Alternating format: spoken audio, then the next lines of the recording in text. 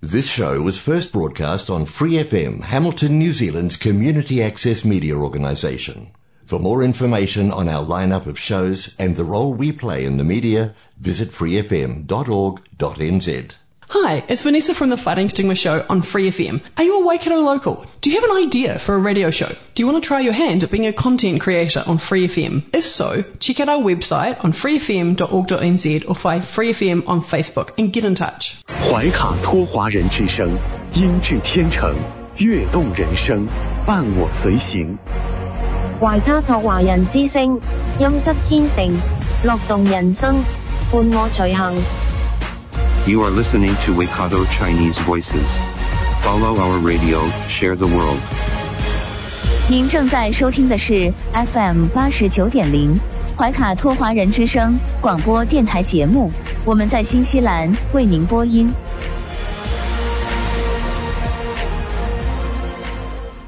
亲爱的听众朋友们，大家晚上好。您正在收听的是 FM 89.0怀卡托华人之声中文广播电台节目，我是主持人建成，我是主持人阿福。今天是2021年6月7号星期一，时间来到了晚上7点02分。接下来进入我们今天的第一个节目，由新西兰全国10座城市出版发行的《中新时报》特约播出的新闻晚班车。主持人将和您一起回顾过去一周发生的新西兰新闻事件，让我们来共同关注。天涯不遥远，世界在耳边，声音通四海，资讯传万家。怀卡托华人之声新闻晚班车，聆听中国，感知世界。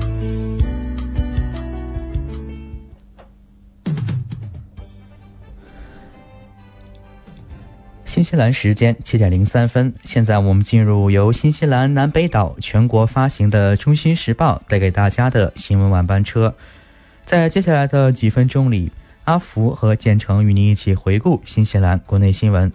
我们首先来看第一条新闻，关于女王公共假期。上班族们在假期前整装待发的同时，警方强烈告诫民众务必安全驾驶。在上周末的2晚行动中，1000名被测试的司机里，超过300人被发现体内含有酒精，共有71人超过了250微克的法定上限，平均每145名司机中就有1人超标。国家道路安支主任史蒂芬说，女王生日节期间将会有大批的警察追捕酒驾司机，那本周末也将有大量民众出行，人人都需要提高警惕。新西兰这类群体恐怕要等到8月甚至更晚才能接种新冠疫苗。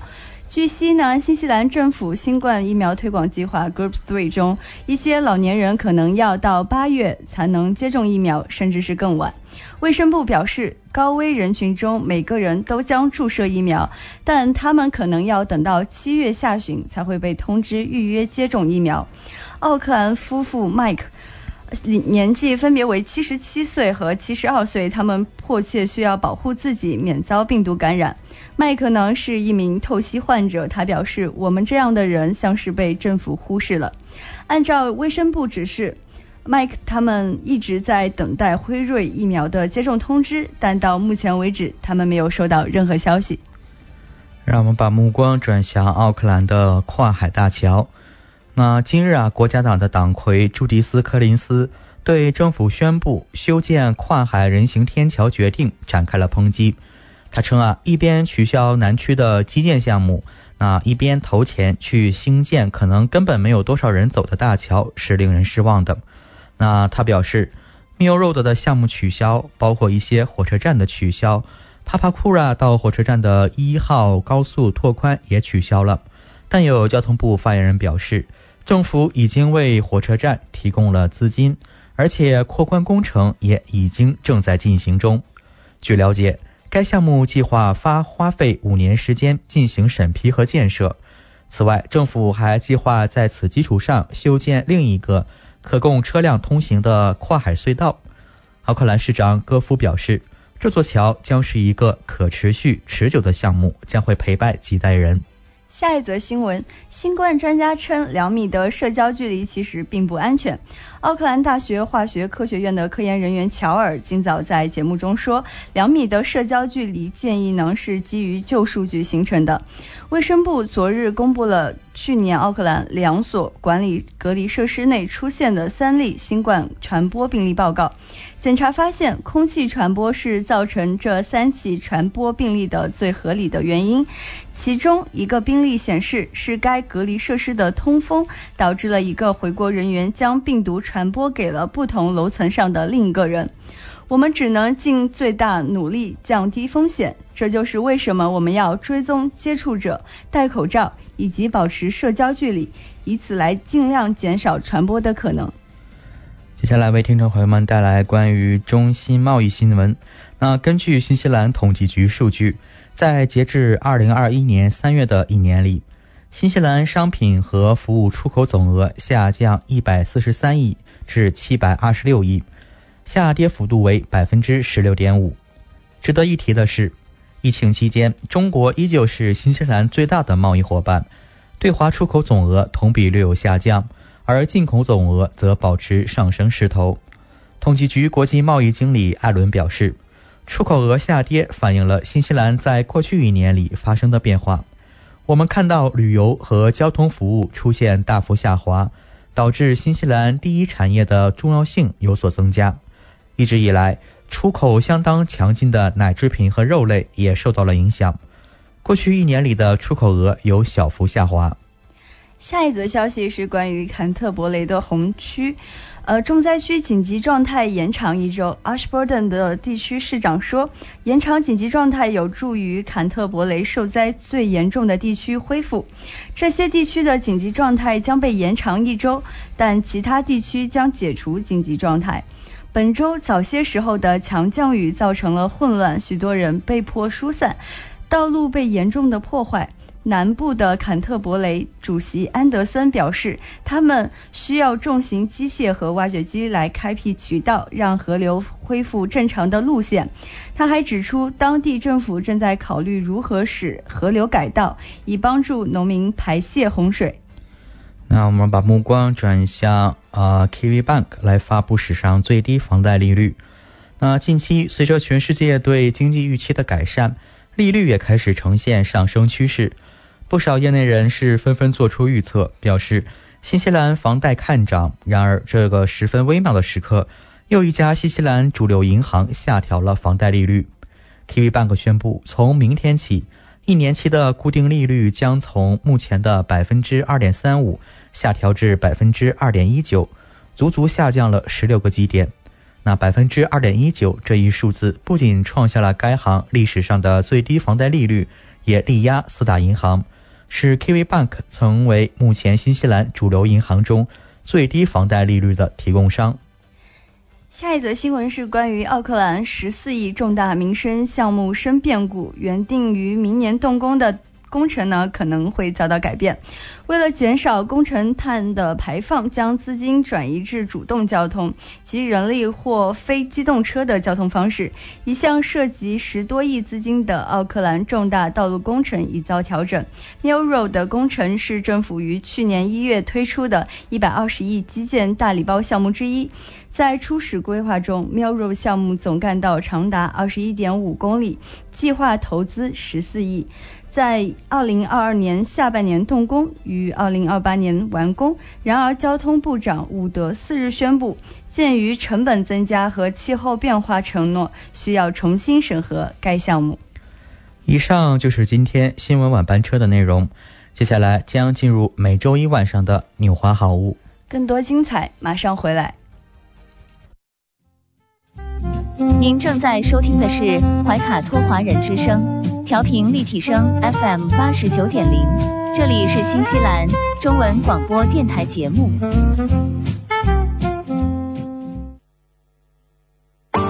上有天堂美景，下有纽华精品，品澳新美味，享时尚生活。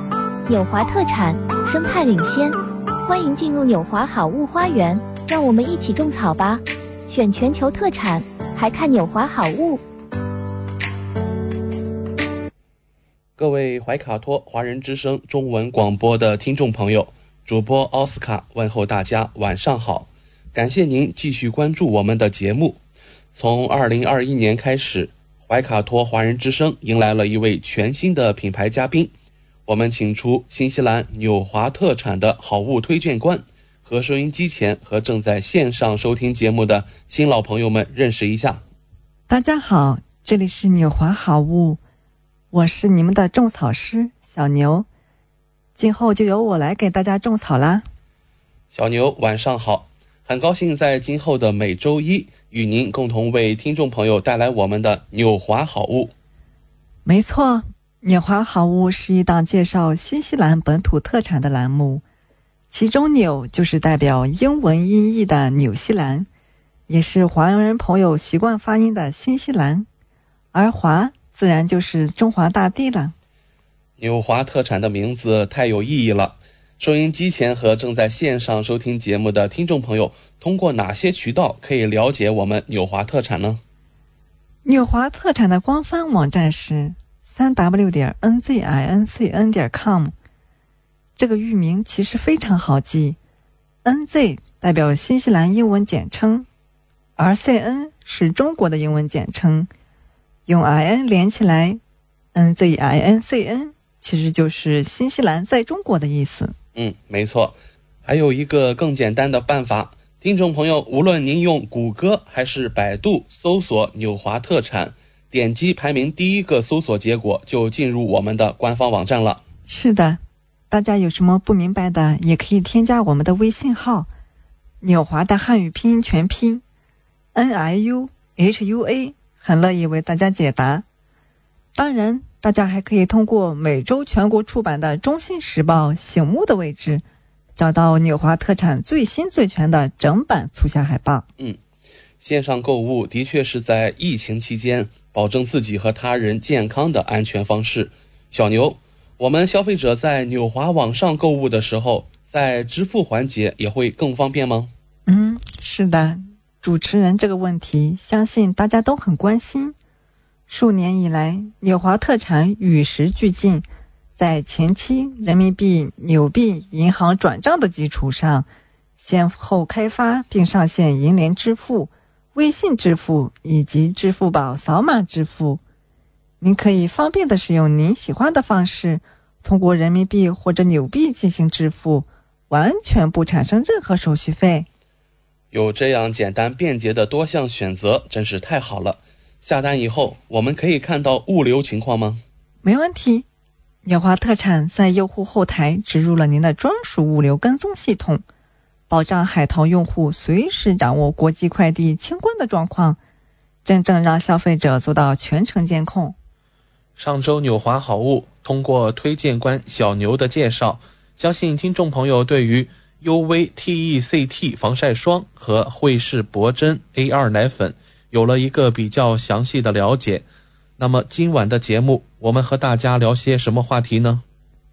事儿少钱多离家近是大部分职场人的梦想，但现实却总与梦想相悖。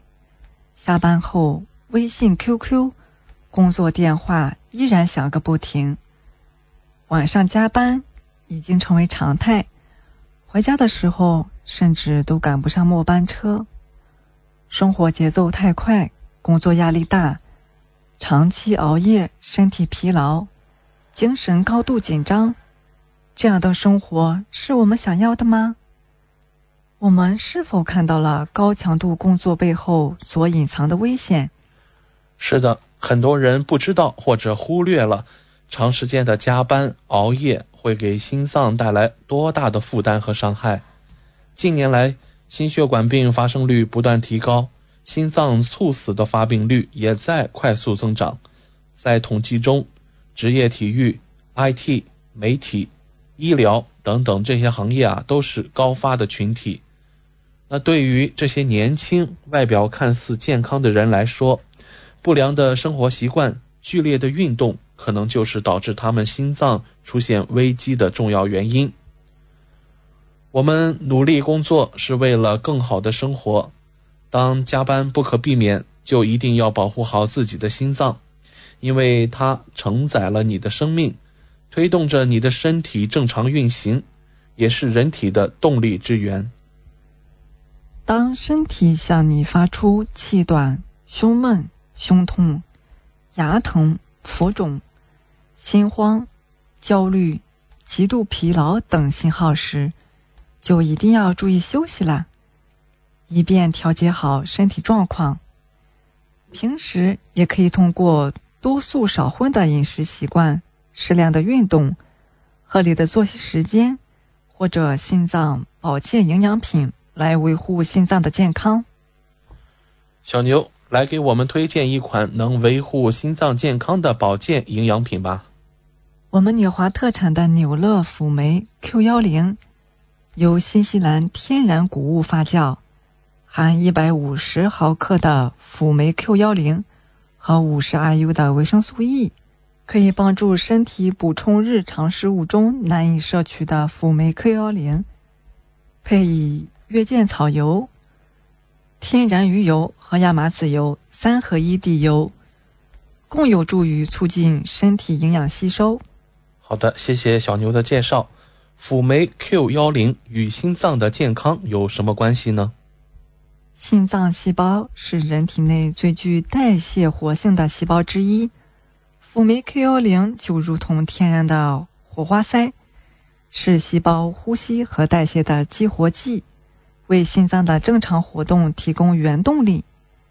细胞代谢越活跃，所包含的线粒体就越多，也意味着发挥天然功能时，细胞使用的辅酶 Q10 就越多。如果辅酶 Q10 流失严重，就会对心脏造成严重的伤害。因此，对于心脏而言，辅酶 Q10 是不可缺失的营养。经常加班熬夜、剧烈运动，会对心脏造成极大的负担，影响人体辅酶 Q10 的水平。而坚持服用纽乐辅酶 Q10 补充剂，有助于产生细胞能量，维持心脏健康和血液循环，帮助身体快速恢复正常。那我们再来和大家分享几个比较关心的常见问题。小牛，你刚才介绍的这款产品需要多长时间发挥效果呢？这取决于顾客现有的辅酶 Q10 水平。一些顾客，特别是那些服用他汀类药物的顾客，可能需要服用2到3个月补充剂才能获得最佳效果。好的，那我们网站上这款纽乐辅酶 Q10 这款产品啊，它适合哪些年龄段呢？建议是年满18岁的成年人服用，用于心脏保健。好的。那辅酶 Q10 还有哪些其他的保健益处呢？辅酶 Q10 还有助于保持健康的胆固醇水平和血糖水平。另外，由于辅酶 Q10 有助于产生细胞能量，运动员服用辅酶 Q10 补充剂可以维持表现和肌肉功能，并帮助在训练之后快速恢复体能。没错，高强度的工作就像是正在疲劳驾驶的汽车，危险随时会发生。为了大家的心脏健康，请不要在生活的马路上疲劳驾驶，及时补充辅酶 Q10。是的，想要有健康的心脏，平时也应该注意锻炼身体。众所周知，新西兰的假期是非常多的，人们总爱在假期的时候去徒步和爬山，顺便可以欣赏新西兰的美景。但是呢，盲目爬山危害多多，不仅容易导致膝关节损伤，还可能诱发骨关节炎。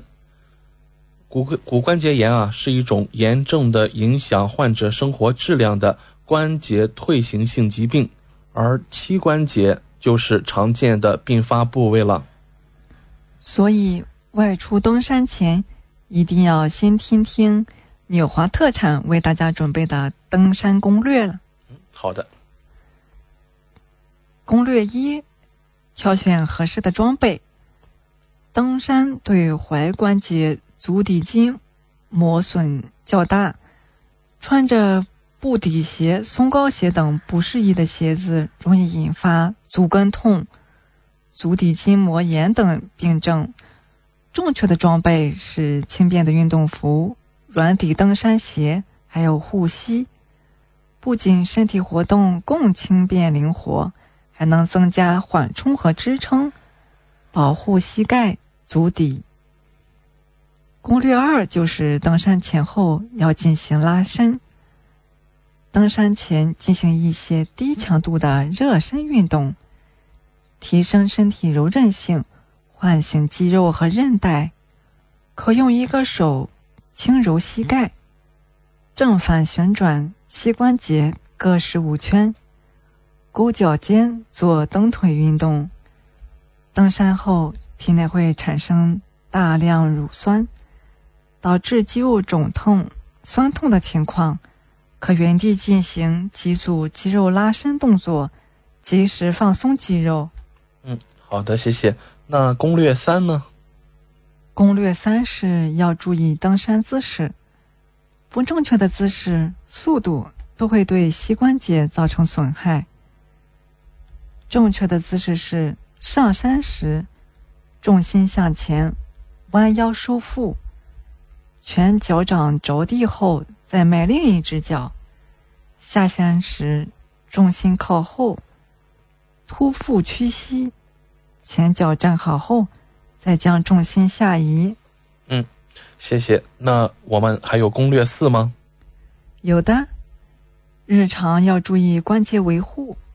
30岁以后，氨糖开始流失，容易出现骨质疏松、腰酸背痛、关节劳损的情况。日常的关节护理也至关重要。医学界广泛认可的关节保健方式就是补充氨基葡萄糖。氨基葡萄糖是关节软骨天然组成成分，是形成软骨细胞的重要营养素。来自新西兰的国民保健品牌纽乐，在保养关节有一套产品，分别是关节灵、高效氨基葡萄糖1500复合配方，还有关节灵白金版。关节灵是氨糖加软骨素专业复合配方，它是日常版。高效氨基葡萄糖1500复合配方是双倍氨糖加软骨素加 MSM 加强复合配方，有着高浓度配方。关节灵白金版就是加强版了，有着升级版速效配方，从7天起改善关节发炎、疼痛等不适症状。关节灵和高效氨基葡萄糖1500复合配方都是支持关节灵活、支持关节润滑、关节软骨、支持关节缓冲的作用。关节灵就是性价比比较高，适用于日常关节养护。高效氨基葡萄糖是强效配方，适用于关节健康与修复。白金版呢，有着10倍含量乳香精华，有助于消炎止痛。它是速效配方，用于快速缓解关节不适。关节灵，成人每日吃2粒，高效氨基葡萄糖还有关节灵白金版都是每日吃1粒。这3种产品都能满足对关节有保养需求的你，时刻保持年轻活力。好的，今天介绍的纽乐辅酶 Q10和纽乐关节灵在纽华特产有什么活动吗？这几款产品在纽华特产最近都有618活动，大家可以关注一下，顺便也可以看一下其他618的活动。好了，今天的分享就到这里，希望大家能喜欢。感谢纽华好物推荐官小牛的精彩介绍。节目尾声，主持人奥斯卡照例要给大家争取一些福利了。有没有给怀卡托华人之声电台听众专属的优惠活动呢？纽华特产一定不让大家失望。最近纽华的新西兰仓有一件包邮活动。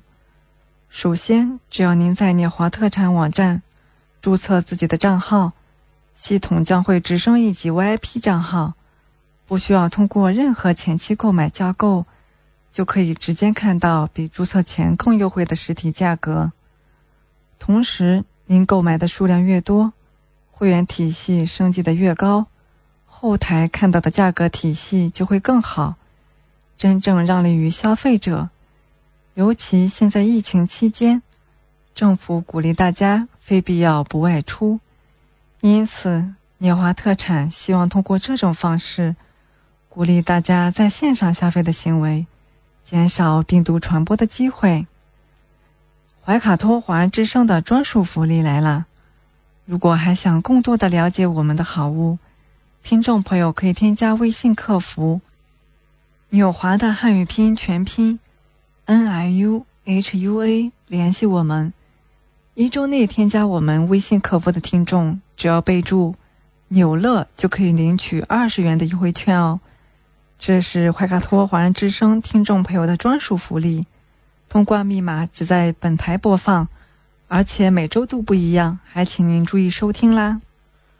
感谢纽华好物推荐官小牛带给怀卡托华人之声的专属优惠，期待下周同一时间您继续带我们分享纽华好物。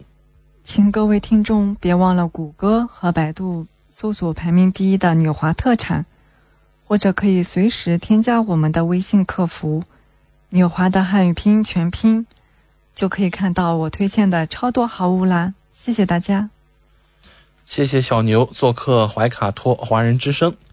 纽华特产立足澳新本地，为世界各地消费者与生产公司之间打造了流畅的沟通渠道，避免不必要的中间商，厂家直接供货，一手货源保证。纽华特产现已具备澳大利亚、新西兰、德国、香港、韩国、泰国、英国7地大型仓储仓库，与知名品牌商联手合作，涵盖1000余种保健、强身、养生等特产品，丰富了海内外客户的选择，成为广大代购和电商首选平台之一。请大家每周一晚7点10分锁定怀卡托华人之声，我们和纽华好物推荐官小牛在这里不见不散。上有天堂美景，下有纽华精品，品澳新美味，享时尚生活。纽华特产，生态领先，欢迎进入纽华好物花园，让我们一起种草吧！选全球特产，还看纽华好物。中新时报 Asia Pacific Times， 新西兰南北岛全国同步发行。关注天下，服务新华，即刻关注官方微信公众服务号中新华媒，在线读报、华语广播、视频报道，应有尽有。您关心的时政新闻，您关注的生活爆料，您想知道的商业资讯，您想了解的社会百态，离不开您的中新时报。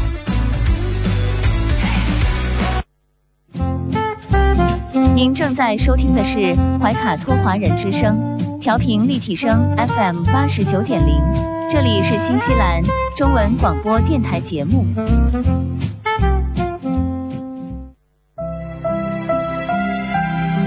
专业、缔造完美、成功、赢得信赖，房产资讯大餐，诚意邀您共享。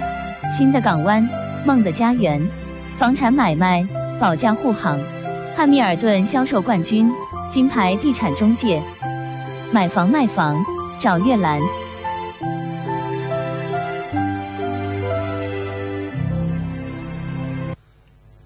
亲爱的听众朋友，大家好，欢迎来到您熟悉的买房卖房找月兰专题时间。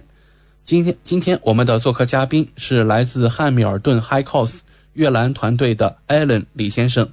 我们知道您所在的月兰团队是汉密尔顿销售总冠军，新西兰全国中部大区销售总冠军，请艾伦和收音机前和正在线上收听节目的新朋友、老朋友们打个招呼。大家好，我是艾伦。艾伦晚上好，很高兴再次和您一起主持我们每周一买房卖房找月兰的专题节目。时间过得很快，和以往一样啊，上周的房产动态和我们听众分享一下吧。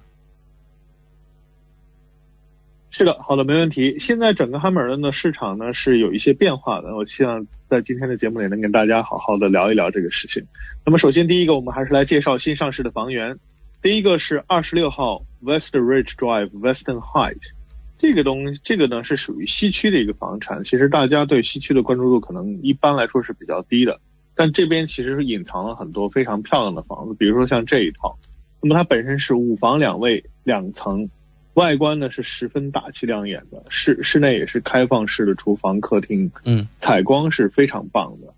那么它的优势呢，它在一个小山坡的上面，所以它的整个布局呢是有点错层的结构，那么就是说所有的房间都带景。特别值得一提的是，它的后院呢是临接了一个非常非常大的草坪，所以你有种那种既视感，就像这种 lifestyle 这种非常非常就是后面的房子后面是非常宽敞。那么这房子的价钱呢，就是90万以上的买家呢，希望大家能够关注一下。那么接下来再说第二套是20 Hector Drive Vertuna。其实 Hector 这条街是比较有名的，因为它临的呢是这个 Titocha 小学，那很多朋友也是住在这条街上的。那么这个就是大家都知道，就是上学下学的时候呢，是这个车是比较多的，但是住在这条街上的优势呢，就是你可能再也不用爸爸妈妈或者爷爷奶奶送小朋友上学了，因为就是走路也就是100米吧，50米100米吧，就这种距离。那么这套房子呢是4房3车库的一个房产，比较少见的3车库，土地面积650平，房子面积218平。这个3个车库呢是非常实用方便的，因为就是也给了这个屋主一个延展性，就是你可以把它改成第5个房间，或者是你作为一个专门孩子这个娱乐呀，或者是自己工作的一个 office。那么这是给了你一定的潜力，而且它本身是在转角位。那么转角位置的好处呢，就是你两侧是没有邻居的，那实际上你的视野是更开阔的，不管是从采光啊各个方面呢，都会是比其他的要好一些。那么这个呢是将于6月24号拍卖，如果有兴趣的朋友赶快联系我们来看一下。接下来第3个是43 Pivakavaka Court Vertuna。其实这个房子在前面的节目里面我们是跟大家提过的，它是一个北区，也是小学旁边的，其实离这个 Hector 很近的一个位置，5房2卫双车库的一个房产。其实5房的房子目前在市面上是比较少的，那么5房它有一些特别的优势，比如说你有可能在贷款的时候你是可以多贷到额外的资金的，那么这个对买家来说呢也是这个压力会更小一些。但是因为上一次的时候呢是有租客在里面，整个租客他们的这个相对来说并不是特别整洁，所以这个给销售是带来了一定难度的。所以大家可以就是屋主们可以注意一下这一点哈，就是在卖房子的时候，如果你没有一个好的租客的话呢，实际上是会影响整个销售流程的，因为他们可能会把家里搞得很脏很乱，那么对来看房的人呢其实是一个很大的影响，他们会觉得哇，这个房子这样子是不是需要花很多钱去翻新啊，去整理啊，那实际上大家对你这个房子的印象分就会大大的打折扣。那么经过一段时间以后呢，租客搬走了，然后我们重新拍照摆了家具，所以呢希望大家能够再来看一看，因为现在你会有一个非常不一样的感觉。同样这个房子的具体情况是占地610平，房屋面积约224平，这个卧室呢是有一个主人套房的。它其实最值得一提的是什么呢？它的后院的院墙是贴着整个小学的，也就是说如果你可以在那里开个门，那可能就是最近的了，就是你就相当于你推门出去你就可以走到你的这个学校里去上课了。我觉得可能作为学生来说这是最梦想的家吧，这个就不用怕迟到，这个是非常标准的学区房哈。是的，没错，这个就是毋庸置疑了，就不可能说它再会有什么任何的变化。对，那么这就是我们上市的几套房产。好的，谢谢您的介绍。那请您再和我们聊一聊悦兰团队的销售情况又如何呢？好的，销售情况就如我们在开头所说的，市场呢是有一定的降温。那么降温它主要体现在几个方面，就是针对不停的房型呢，这个需求会有下降。我们还是先说一下销售数据吧。好的。第一个是4号 Michael Ave Dinkstyle， 那么这个呢是一个大地房产，上市时间也不长，然后呢是限期竞价的销售，也就是 negotiation。它的特点呢是1115平米的大地。那么这种呢，其实是发展商是比较喜欢的。当然它有一个小小的缺陷呢，就是它是有一条 driveway 进去的，它并不是在这个临近马路的这个地，它是在后面的。那么这种情况呢，由于 driveway 会占掉一部分的面积，然后在开发的时候你相对来说会带高一些成本，因为你需要去铺设这个管道，是需要穿过这条 driveway 的。然后呢在这方面呢会有一些费用上的增加，所以到最后呢当然也是以非常不错的价格，99万的价格无条件售出了。那么接下来还有这个 22A Chadworth Ave， 这个房子呢我们也是上市了一段时间，当然它有一些它自己的情况，但是呢这个我们遇到了一个买家，他是非常的喜欢。然后我等会儿可能想跟大家分享一下这个买家买房的过程，应该是蛮不错的一个小故事。那么这个呢也是顺利成交，已经无条件了，那么就只是在等什么时候交割了。然后还有就是在拍卖会上我们拍到了2套房子，第一套呢是位于 Bowman Road 上的一个房产，这个拍卖的时候是竞价十分激烈的，因为这是比较少见的北区大地的一个大房。那么整个房子呢是非常的有设计感，而且它的位置呢在 Bowman Road 大家是比较熟悉的。它的优点呢就是进小学高中，然后和新开的这个商场也是就是大概几百米的距离吧，所以这种呢是非常适合大家庭的，就是跟父母一起住的情况下呢父母的这个购物和生活是很简单的，然后平时上学的也非常方便。对，所以这个最后呢是以139万1500的价格拍到的，所以这是非常非常高的一个价钱了。另外一个呢也是在拍卖会上 Rotocarry Road 的一个大地房产，这个是什么情况呢？就是一会儿我也会跟大家简单描述一下这个当时的情况。它是2块地一起卖的，那么总面积超过1400平。最后呢也是有2个人竞争，那么最后通过商议价格，最后是147万的价格成交。然后还有一套呢就是这个 26A Hazelwood Ave Dinkstyle 的一套房产，这套房子一上市呢就很多人喜欢，因为它的价钱比较低嘛，那么不出几天就得到了这个 multiple offer， 就是我们说的多人竞价。那么后来这个 offer 它屋主选了一个最适合他的带条件的 offer， 那么也是在这个周五的时候 unconditional， 也就是说正式的卖掉了，那么最后的价格是61万5000。好的，谢谢您带来的有关悦兰团队的销售数据的介绍。那接下来我们听众都非常期待您今天会带给我们哪方面的话题呢？好的，今天就讲一讲这个上周卖掉这2套房子背后的故事吧。好的。一个呢就是咱们之前提到的这个 22A Chadworth， 然后还有一个呢就是这个Rotocarry 的一个大地房产。那么先说第一个 Chadworth 这个房子呢我带这个买家看过以后呢，他就特别喜欢，然后呢第二天他就跟我说 Alan 我们能不能出价试一下这个房子，我非常非常喜欢这个房子。我说当然可以，没问题啊。然后整个事情也很顺利，当然出价的时候我们也是遇到了一个多人竞价，那么竞价了以后顺利的拿到了这个房子。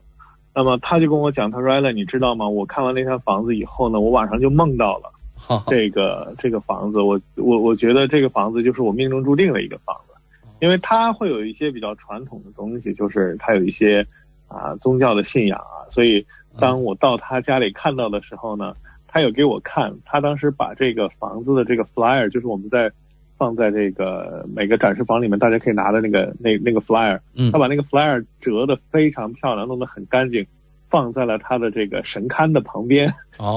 也就是他说那个我梦到他了以后呢，那我第二天早上起来就给他上了香。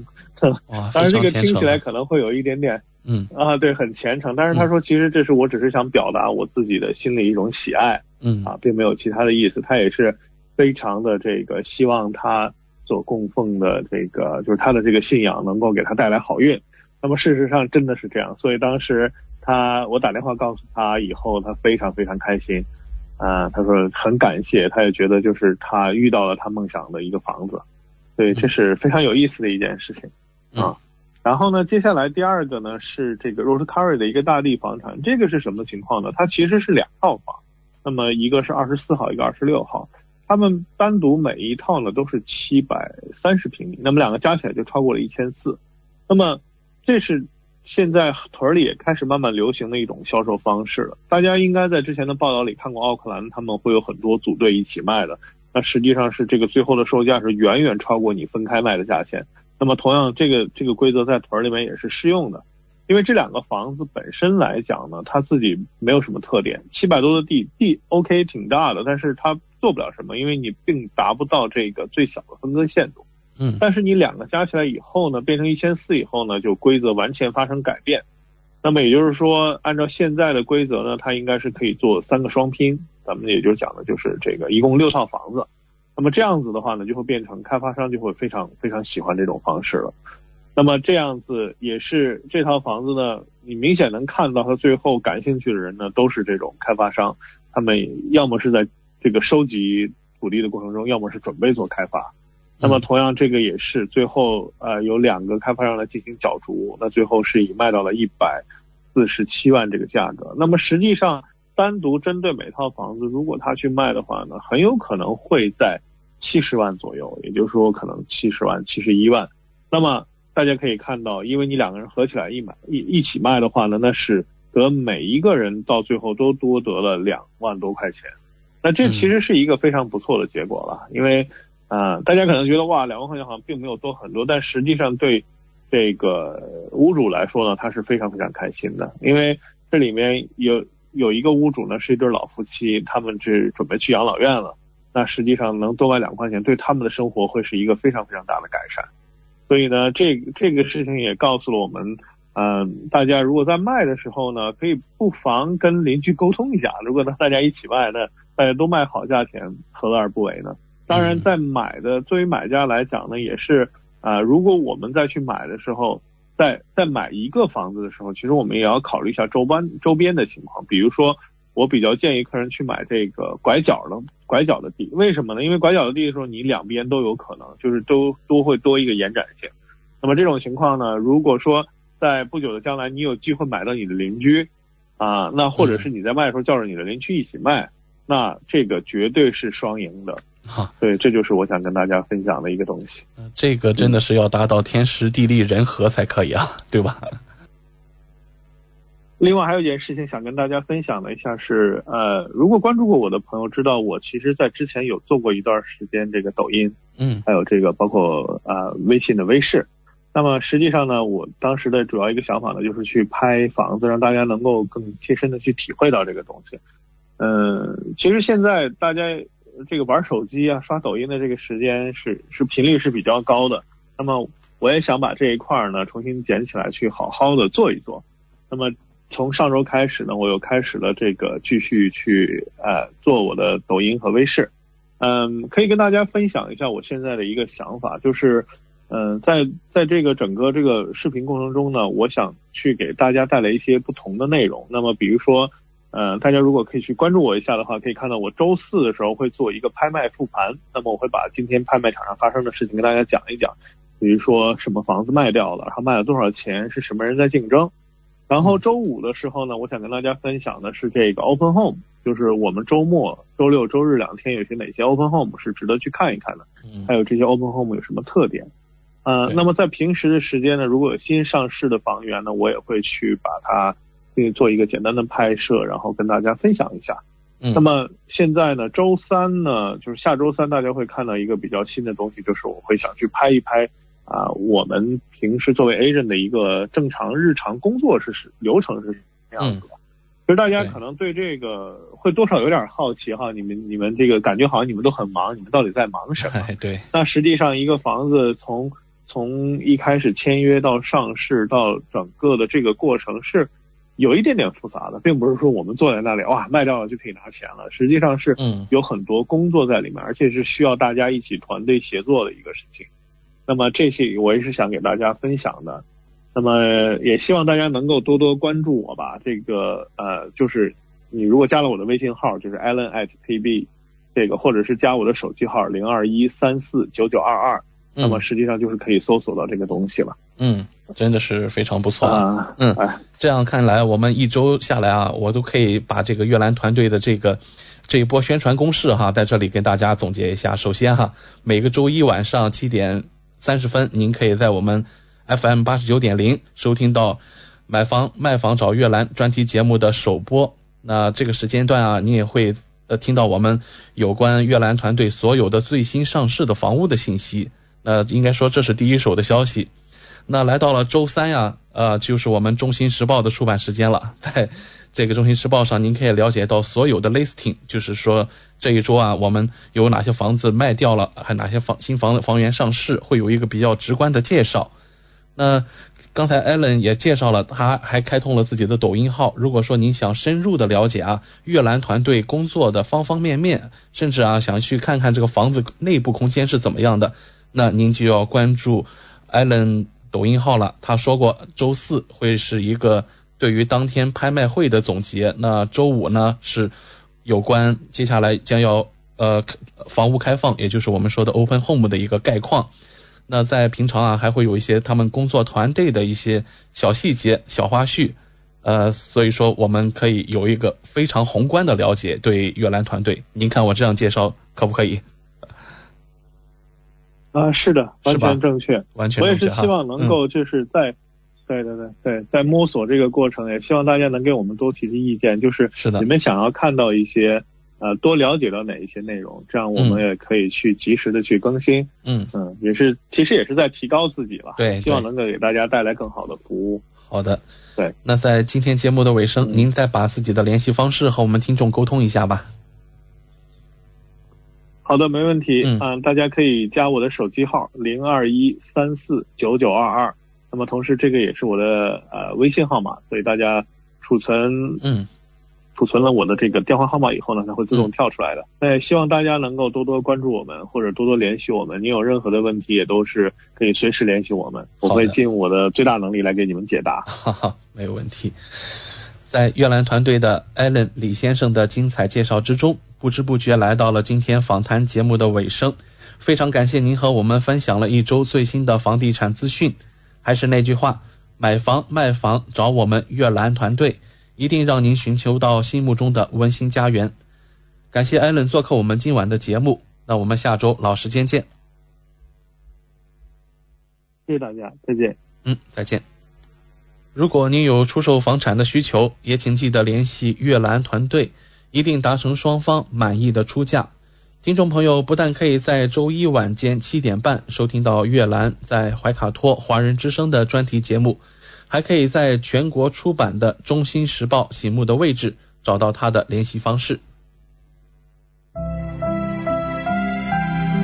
专业、缔造完美、成功、赢得信赖，房产资讯大餐，诚意邀您共享。新的港湾，梦的家园，房产买卖保驾护航，汉密尔顿销售冠军，金牌地产中介，买房卖房找越南。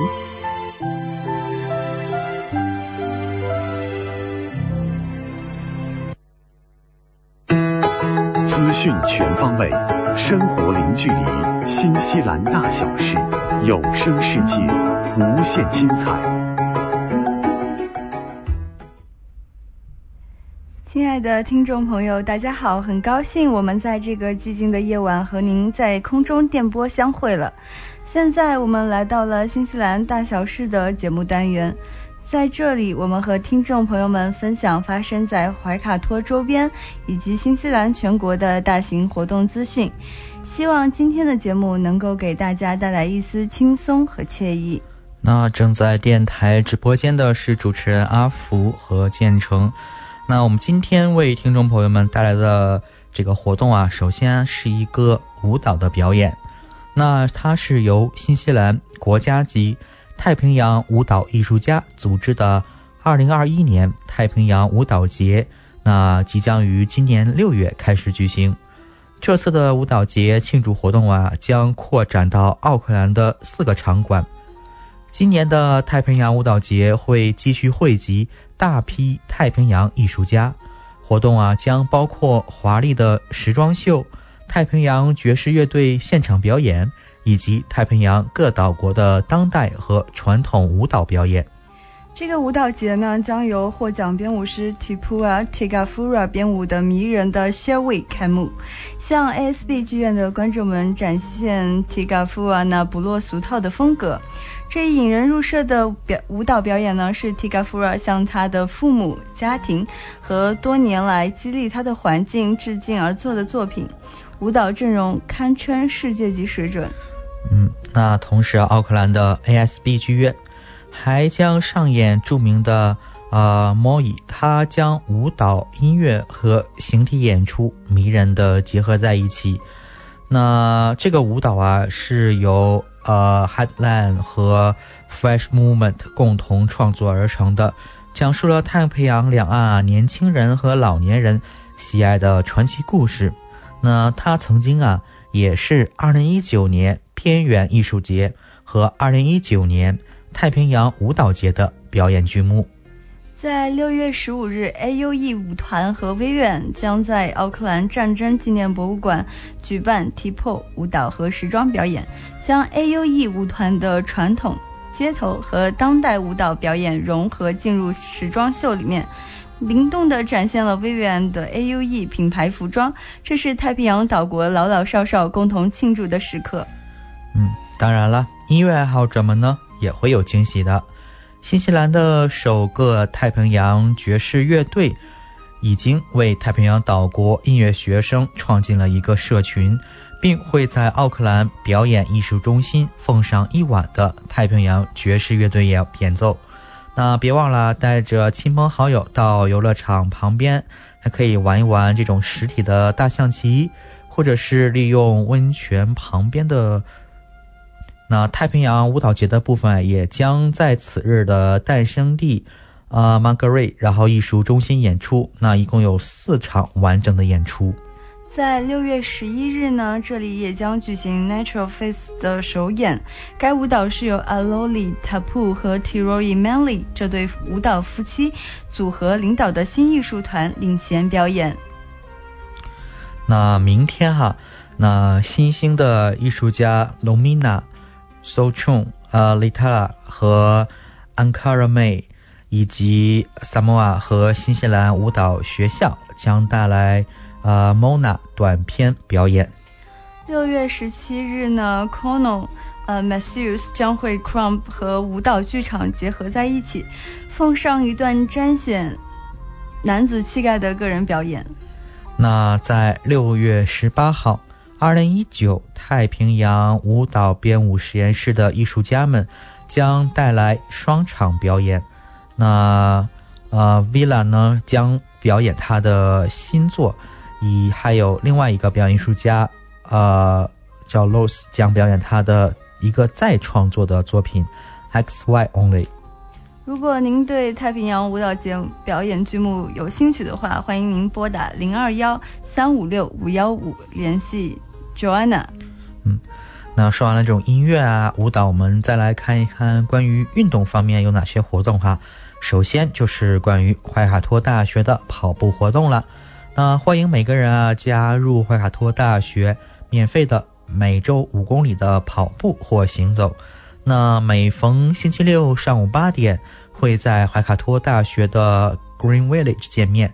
那详情可以浏览网页。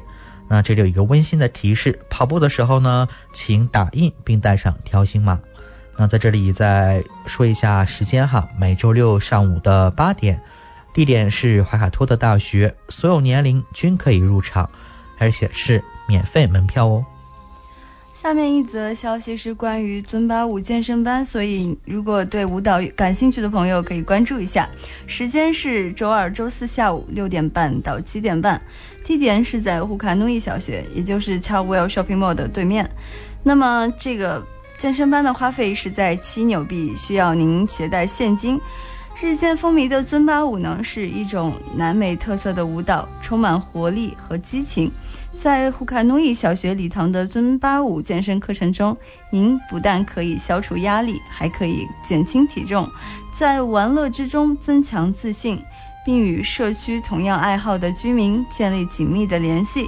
练习尊巴舞呢，有许多的益处，除了有益于心脏健康，还可以作为一种有趣的运动方式来进行全身每一个部位的锻炼。您只需要带上一个水瓶，穿上舒适的运动衣服，有利于伸展和排汗。那么门口入场费是$7。有关更多信息，请您发送短信或致电021-146-1529。让我们跳起舞来，与巧克力蛋糕和臃肿的身材说拜拜。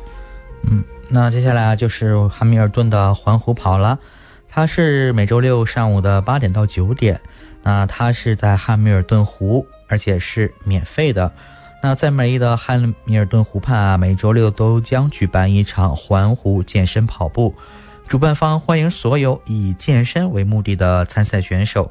这是一项免费的体育活动，大家需要在环湖跑的网站上注册，并打印出条形码即可加入。下面一则新闻是对高尔夫有兴趣的朋友可以关注一下，那就是周末高尔夫日，时间是每周日下午2点到6点，地点是在圣安德鲁斯高尔夫俱乐部。那么花费呢是在10纽币。每个周末在汉密尔顿的圣安德鲁斯高尔夫球俱乐部体验9洞高尔夫球10纽币的活动，现场会售卖披萨，也仅仅需要10纽币。同样物美价廉的选择还有来自高尔夫俱乐部酒吧的2种饮品，也只要10纽币。怎么样？每个星期日下午2点到6点，圣安德鲁斯高尔夫俱乐部欢迎大家。在这里您可以一边享受高尔夫球的乐趣，一边欣赏美景，绝对不失为周末的一个更好的选择。那说完这些活动啊，我们再来看另外一个活动啊，就是说关于这种游行罢工的这么一个活动。那新西兰的护士啊，在本周3又要罢工了。那公立医院啊，全部都是受影响。这次罢工啊，还是说和这种医护人员的薪资有关。那今天啊，护士工会拒绝了政府第2份的薪资提议。下面一则是关于滑雪。新西兰的冬天已经到了，第1场雪也已经下了，所以对于喜欢滑雪和玩雪的小伙伴来说，又到了刺激的季节。如果您想玩雪但又不会滑雪，那怎么办呢？请不要担心，我们给您搜罗一些玩冰玩雪的好去处。比如是新西兰最美丽的溜冰场之一，可以看到提卡普湖和白雪覆盖的山脉。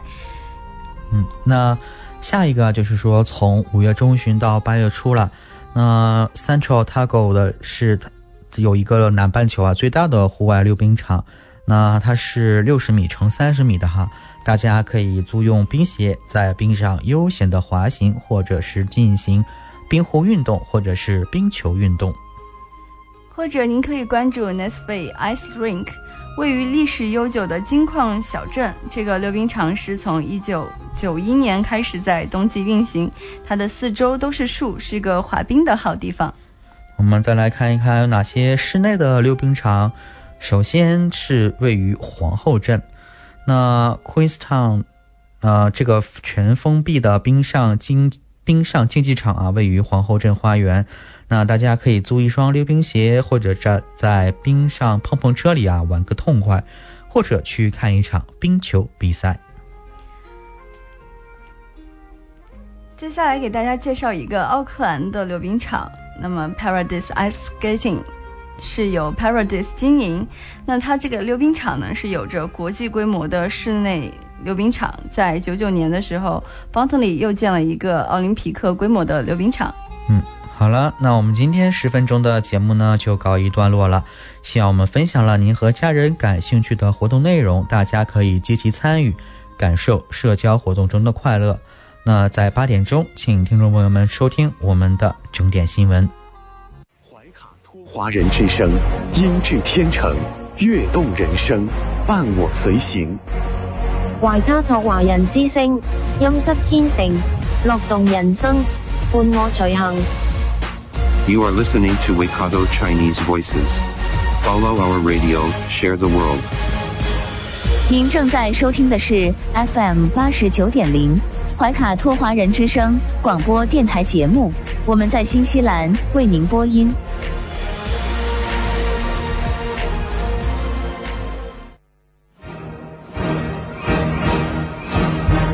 观点改变生活，动态触手可得。中新时报特约节目，全球新闻纵览，关注大千世界，传播价值资讯。怀卡托华人之声整点播出。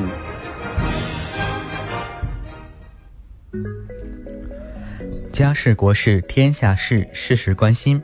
这里聚焦了社会的点点滴滴，最新最快的国内外政治经济动态，尽在每周一8点的全球新闻纵览。今晚直播间为您播报的是主持人建成和阿福。首先我们来关注中国大陆的新闻。中宣部中央文明办6号在北京举办文明在这里主题采访报道启动仪式，此次活动将持续到今年国庆节前后。今天2021年全国高考正式拉开大幕，全国将有1078万考生奔赴考场。教育部部署各地加强高考服务保障，提醒广大考生做好考前准备。多位中国科学院院士、325名专家教授、350家企业负责人共赴江苏海安科技之约，现场签约40个项目。河南鹤壁煤瓦斯突出事故已致4人死亡，仍有4人失联。黑龙江西溪煤矿6月5日煤与瓦斯突出事故失联8人，全部幸存。今年北京市高考报名5万余人，全市90个考点，1566个考场。生态环境持续改善，10年间北京野生鸟类增至503种。端午节临近，上海苏州河城市龙舟邀请赛6月6号开幕。广东电网启动保高考1级公电。湖南省与日本德岛县文化交流会长沙举行。南宁铁路女警龚佳慧4万发子弹练就百步穿杨枪法，获2级英模称号。江西一工地施工现场屋顶局部垮塌致9人死亡。豫中豫北气温直追40摄氏度，河南焦作、郑州、许昌、周口等7地上榜全国高温前10。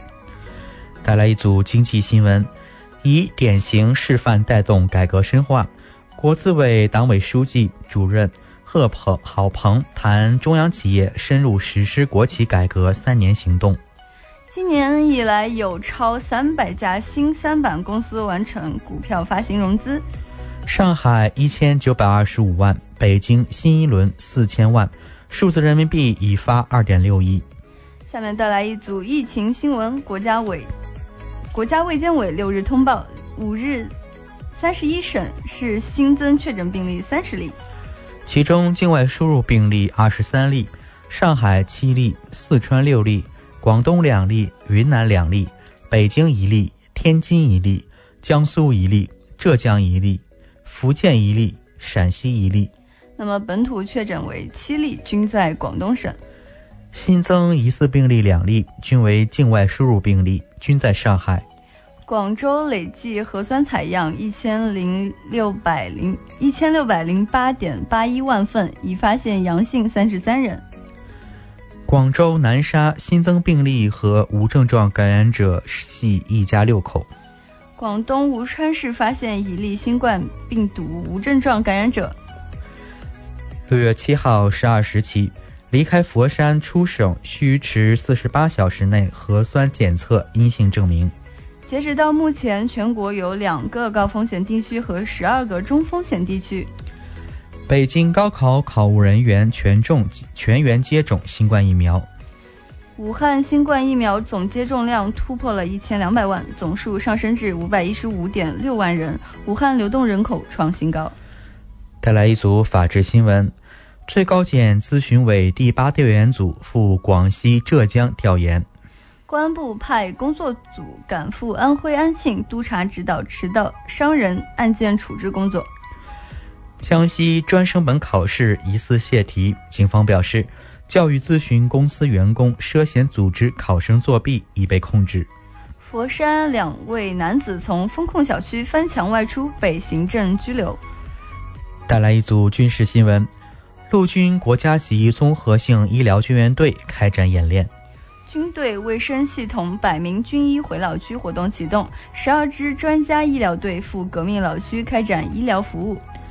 第77集团军探所建立综合后保装体系，那是为了这种战时保障硬功。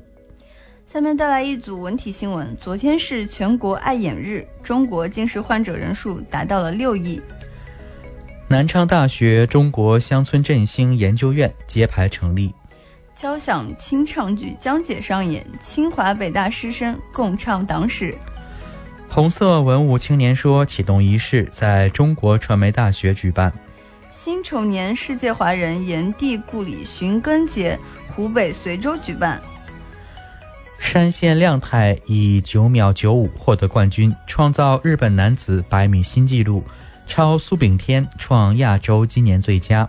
世联赛中国女排2比3不敌比利时女排。让把目光转向港澳台方面，首先是港澳新闻。香港6号新增7例确诊病例，其中6例为输入性病例，1例为本地病例。该本地病例是5日确诊的携带 N501Y 变异病毒确诊患者的母亲。香港特区政务司司长张建宗表示，香港将持续投放资源，为青年创造向上流动条件。中国建筑国际报告称，去年建设检疫单位超过了2000个，超过香港新建检疫中心的1半。带来一条台湾新闻，台湾新增343例本地病例，新增36例死亡病例。那么台湾方面也宣布不再公布校正回归个案。高龄病例致死率高，台湾公共专家再呼吁调整疫苗接种顺序。下面来关注国际方面，王毅、卢胡特共同主持了中国印尼高级别对话合作机制的首次会议。王毅表示，中国印尼合作由3轮马车提升为4轮驱动。在6月7日至8日纪念中国东盟建立对话关系30周年特别外长会和澜沧江湄公河合作第6次外长会将在重庆举行。国务委员兼外长王毅将出席并与东盟方共同主持会议。东帝汶副总理表示，中国疫苗援助非常重要，并且非常及时。光中国技术就可替代90%欧美技术。白俄总理称准备放弃欧美技术。白俄高官斥责欧盟禁飞制裁并回应掠夺者的抢劫。新冠或于2019年夏天在意大利传播，世卫要求重检意大利2019年血液样本。截止北京时间2021年6月6日21时23分，美国约翰斯霍普金斯大学统计数据显示，全球累计确诊17304万6259例，其中死亡病例372万3106例。美国累计确诊新冠病例3335万7373例，累计死亡病例59万7377例。特朗普筹款广告称将比你们想象的更快夺回白宫，网友评论疯狂而危险。美国纽约乐高乐园预览开放。美国印第安纳州发生枪击案，致2死2伤。俄美峰会前，双方释放强硬信号，线下会晤难破冰。希腊将实施旅游业新政，隔离时间缩短为10天。日本至少7000剂疫苗因保存不当废弃。多名日本政府消息人士透露，G7峰会期间不事先安排日韩首脑会谈。布基纳法索2村庄遭袭击，致100多名居民死亡。尼日利亚西北部凯比州多个村庄遭不明身份武装分子袭击，至少88名村民在袭击中丧生。也门北部一加油站遭导弹袭击，至少17人死亡。土耳其跨境空袭伊拉克北部一个难民营地，致3人死亡。以上就是今天8点整全球新闻纵览的内容，我们会在稍后进入今天的长白云故乡，主持人会与听众朋友们分享一周最新的新西兰留学移民资讯，请听众朋友们注意收听。交流、传承文化、沟通、点亮生活，长白云故乡带给您新西兰留学移民前沿消息，无限易资讯，世界零距离。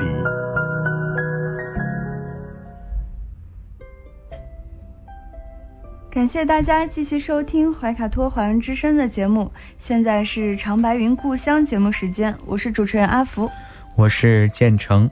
在接下来的20分钟里面，我们将和大家一起来聊聊有关新西兰留学和移民方面的话题。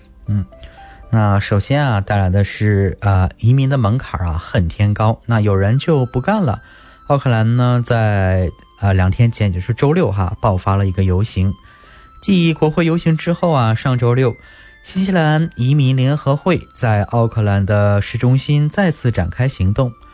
新西兰移民联合会近日发文号召移民团结一心，踊跃向政府表达诉求。为此，联合会已经于上周六下午3点举办游行请愿活动。声明表示，新西兰移民多年来一直在举办各种活动和抗议，递交请愿，与国会议员和移民部长沟通，希望以此来揭露移民的困境，并将移民系统的弊端暴露于公众视野之下。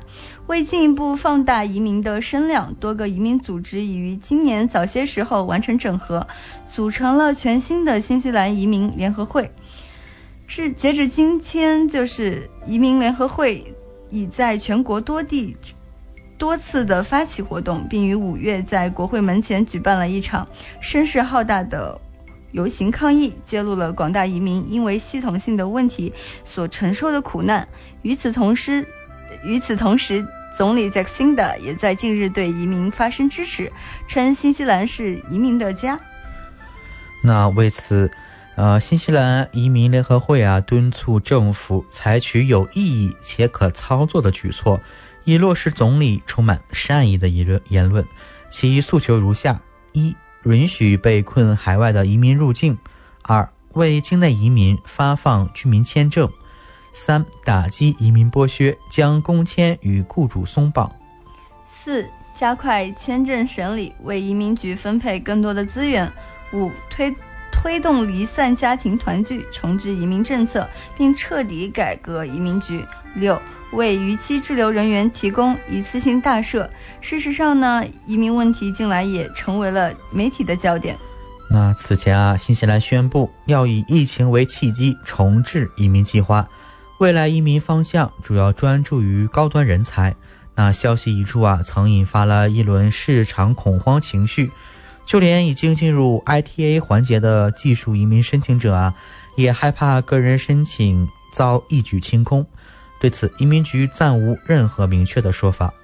不过，从移民局上月宣布临时工签6合1的动作来看，移民系统的改革渐已离弦，接下来只会迎来更多的消息。专家预测，未来技术移民可能会对工作和收入提出更高的要求。那关于已经递交技术移民申请者，目前移民官分配进度似乎还停留在2019年8月份，审批效率问题依然令人忧心。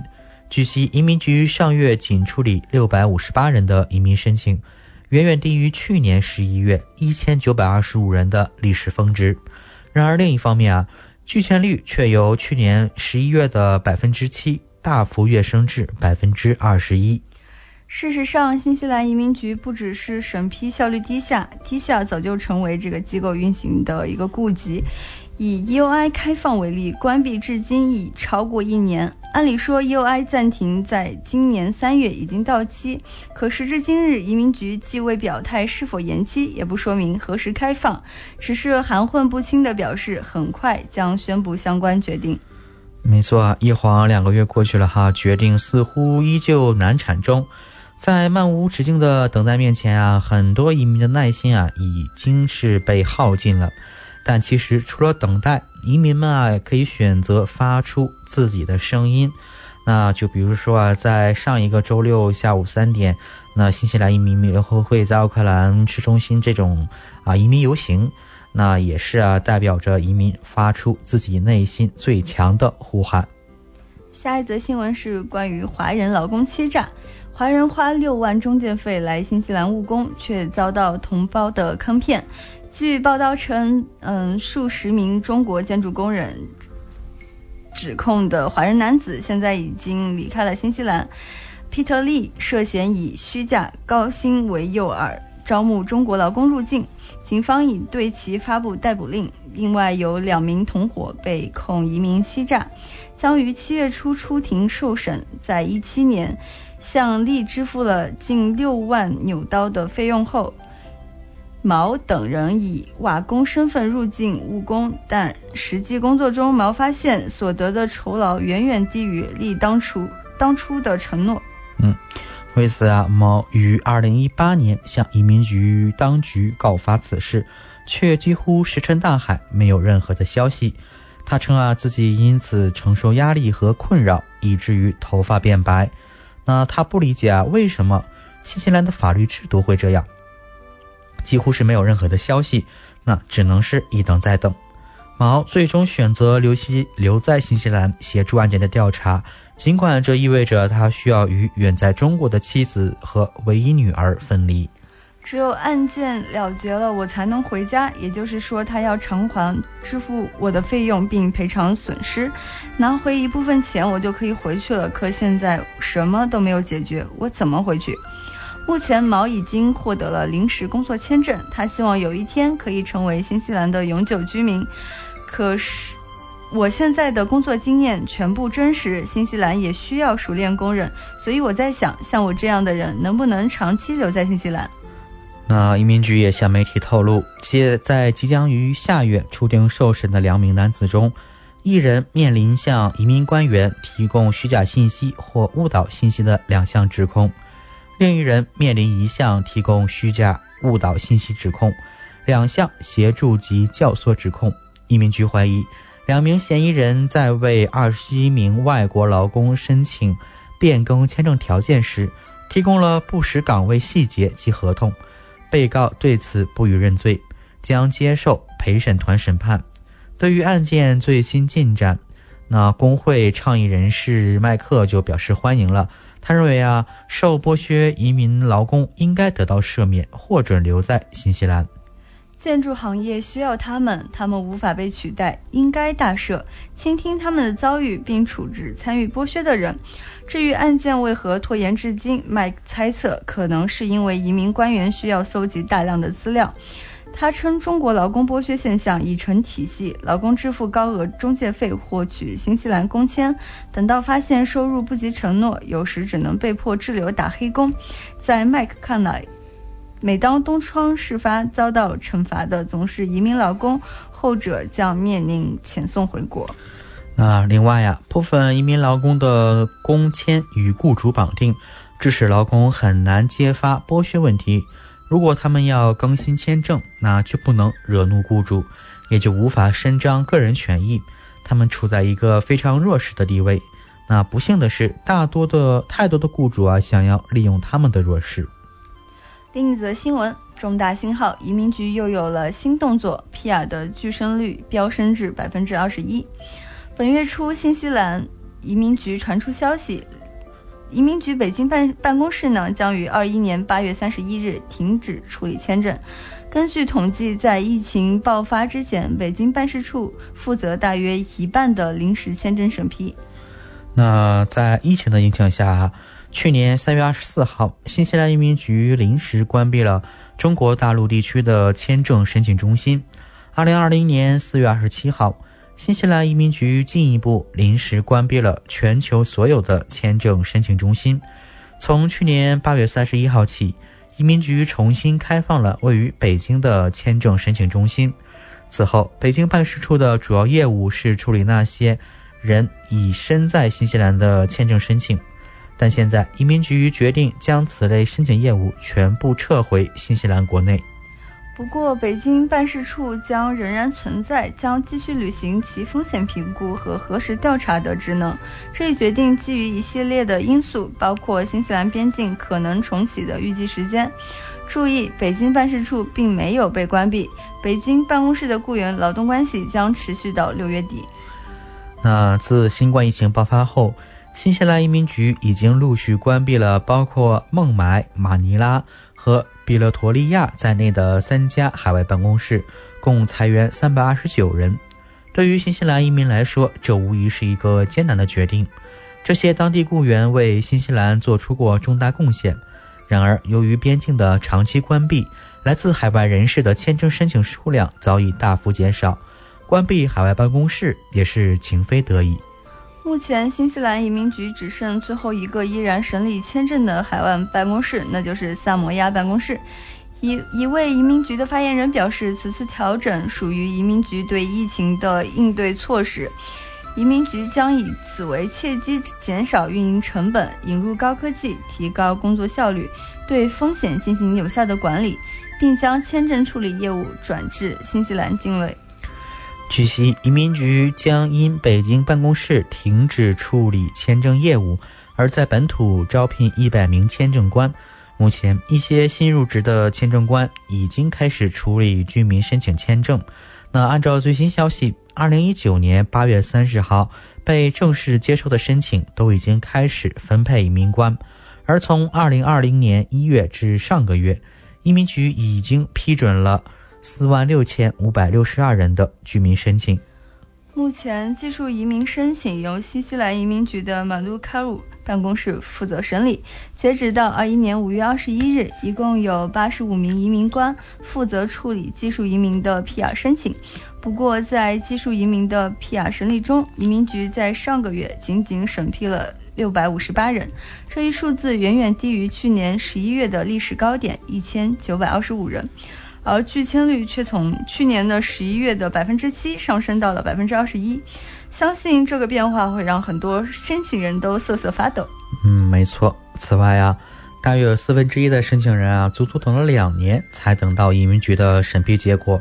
虽然移民局啊曾做出承诺，将继续提高效率，并通过对新技术的使用来提升申请人的体验，但问题是，大规模的关闭海外办公室以及将签证审理业务撤回本土，这难道不会让早已缓慢无比的 PR 申请速度进一步放缓吗？毕竟啊，新西兰的效率大家都懂。当然，这也可能是因为移民政策将在近期发生巨变，移民局已经是在未雨绸缪，提前布局。总之，非常时期，移民局对海外办公室进行重组，并对签证审理业务进行重新布局，这绝对是一个重大信号。种种迹象表明，事情正在起变化，移民之路将越来越难。那现在是新西兰的时间8点24分呢，在接下来啊，再为听众朋友们带来一个关于华人历史这个在新西兰然后这么一则新闻。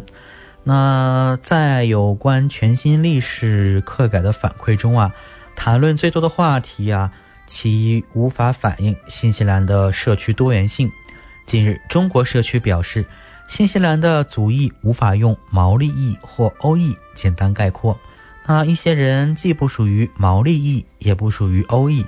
有教育工作者和人权倡导者对此表示赞同。日常生活不乏早期中华人移民的显著迹象，他们所经历的新西兰身份认同和历史，正是其子孙后代想要听到的内容。新西兰人权专员廖振明表示，我们不是说一种历史叙事比另外一种更加重要，而是说在欧洲人以外同为登陆新西兰的早期移民之一，我们也有非常的有价值的故事想要分享。廖振明口中的故事包括黄祸论、以及针对性人头税，使得华人移民很难将家人带入新西兰与之团聚。对于其中存在的种族歧视问题，华人教授叶宋曼英有过广泛研究，因此当被选为历史课改评议小组成员时，叶宋曼英认为新西兰的华人历史可作为教导学生对偏见形成批判性思考的完美教材。那他说我想要的不仅仅是历史的事实，那这也需要成为有关新西兰国家认同的基本讨论的一部分。作为一个新西兰人，到底意味着什么？为什么有一群人已经在此生活了180年，却仍然以移民2字简单概括？从2022年开始，全新的历史课程将在新西兰正式上线。此次改革主要是回应学生的呼吁，后者称并未习得有关自己的历史。在最近一次人口统计中，亚裔已经占到了总人口的15%，其中大概有1/3的都是华人。那么教育部长 Chris 则表示，课程改革仍在意见征求的过程中，他认可代表性的重要程度。那对文化多元性的一些理解形塑了我们的国家，那我认为这将推进新西兰成为一个更加和谐的社会。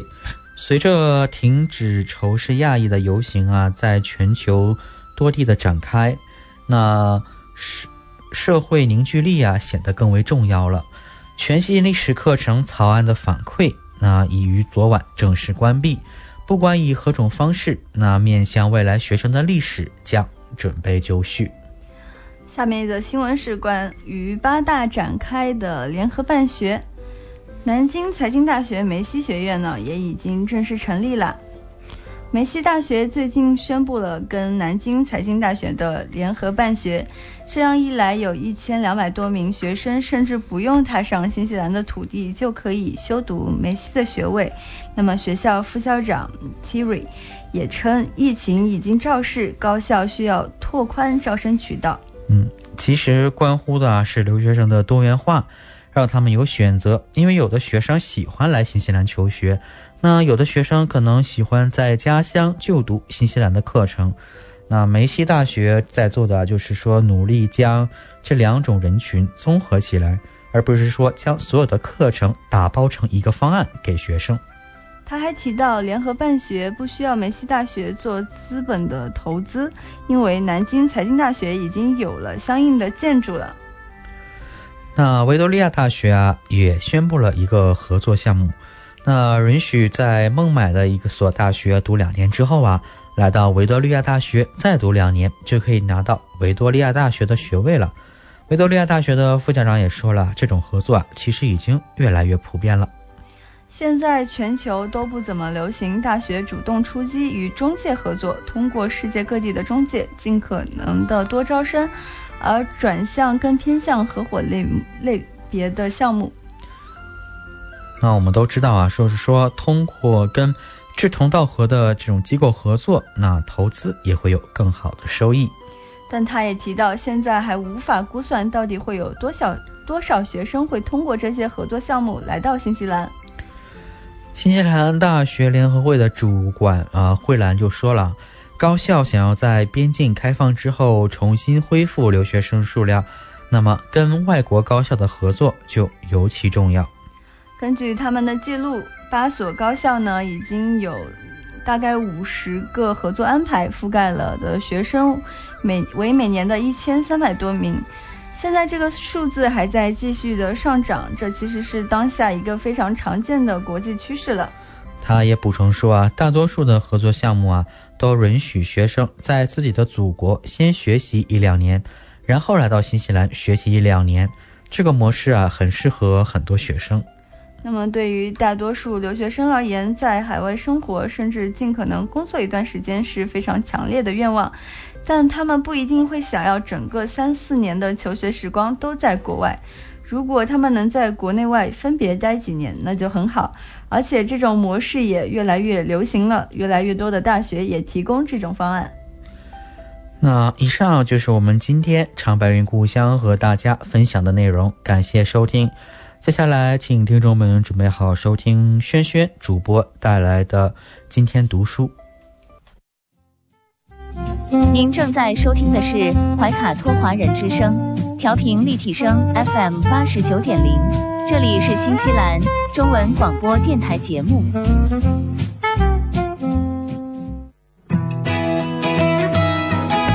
分享读书的快乐，重温经典的感动。怀卡托华人之声今天读书，甄选全球文坛精品，和您一起读好书，好读书，共品文化大餐。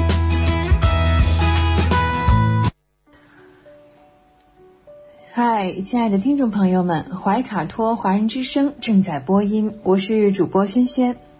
又到了今天读书这个小栏目的时间，每期与您分享值得阅读的好书好文，平淡质朴，娓娓道来，让大家在繁忙的工作生活之余来一点文化加餐。今天呢我们将来翻一翻几本不同的书，或者说是文章。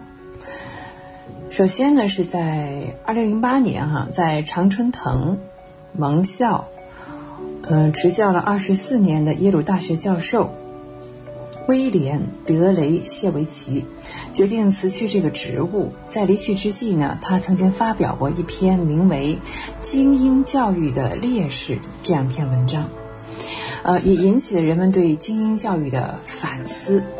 他认为美国的精英教育已经走入了一个误区，并且引起了广泛的讨论。当时这篇文章呢，在网络上的点击率呢是超过了100万。在《优秀的绵羊》这样一本书中呢，这本书叫《优秀的绵羊》，威廉·德雷谢维奇进一步反思了美国精英教育的弊端。这本书呢，即便是在今天拿出来看一看也是有很多的启迪价值。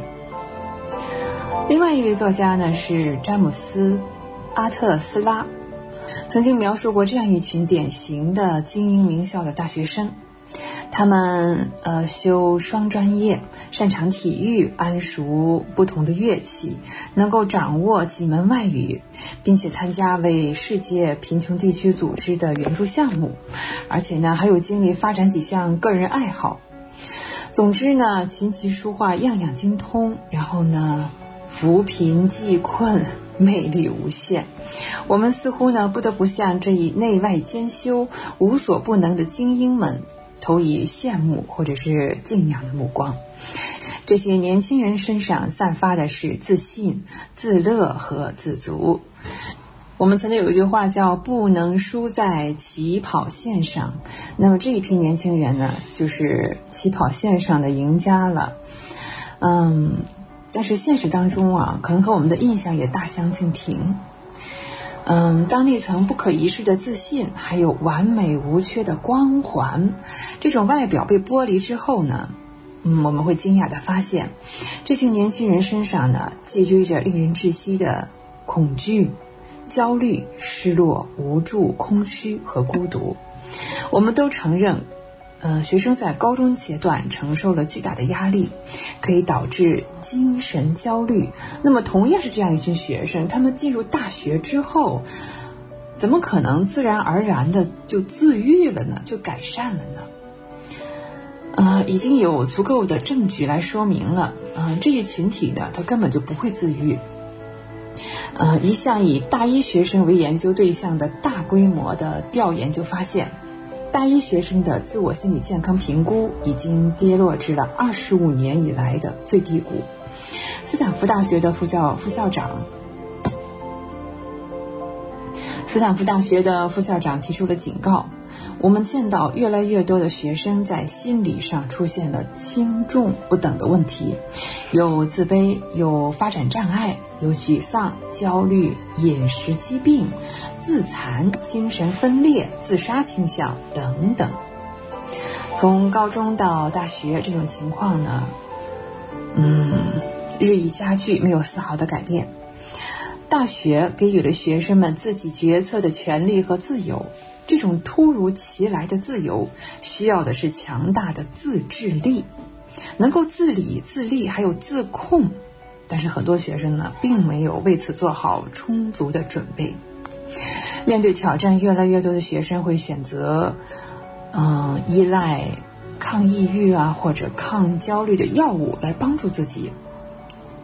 有一些学生呢甚至会中途休学退学。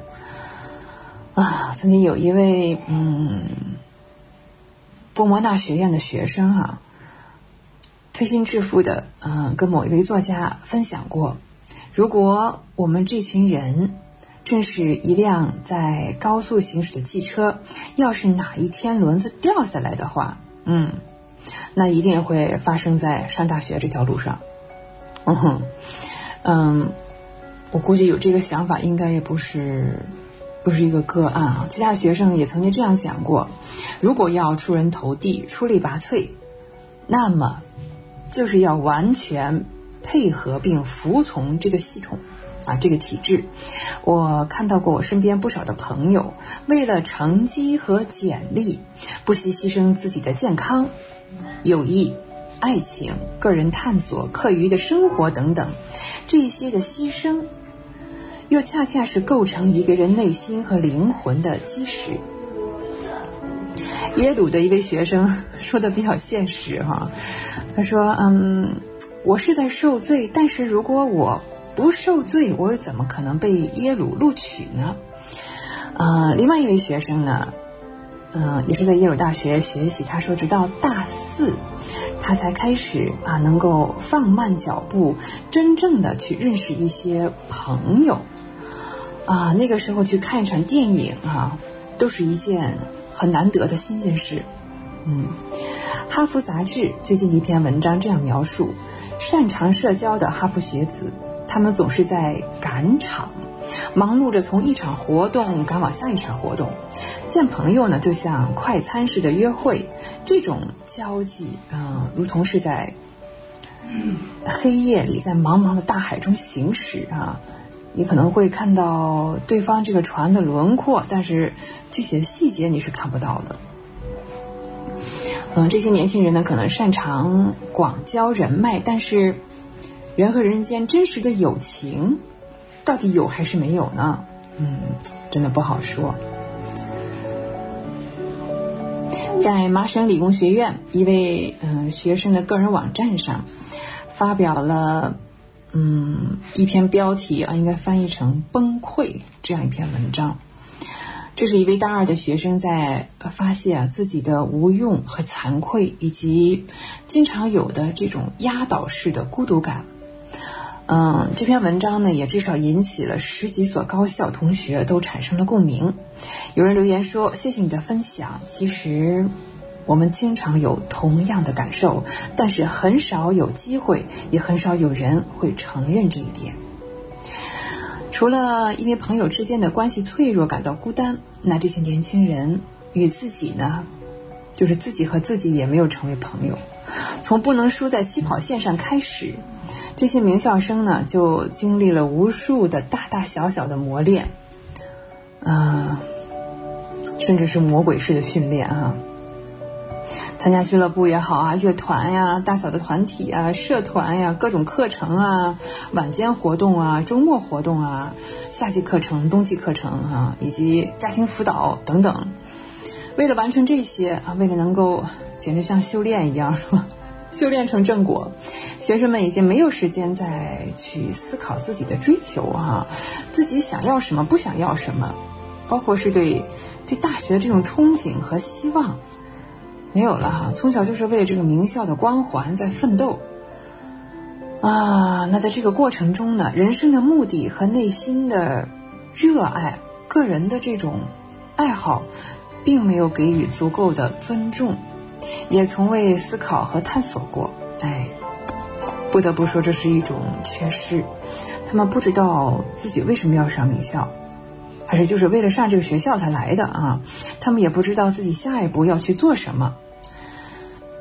有一位学生他实际上已经从大学阶段过来了这是一位非常优秀的学生，最后呢，他自己承认，尽管他看上去是很优秀、很合群啊，跟谁都能说上话来，但是其实他自己觉得在大学期间，整个大学的阶段对他来说都是一种煎熬。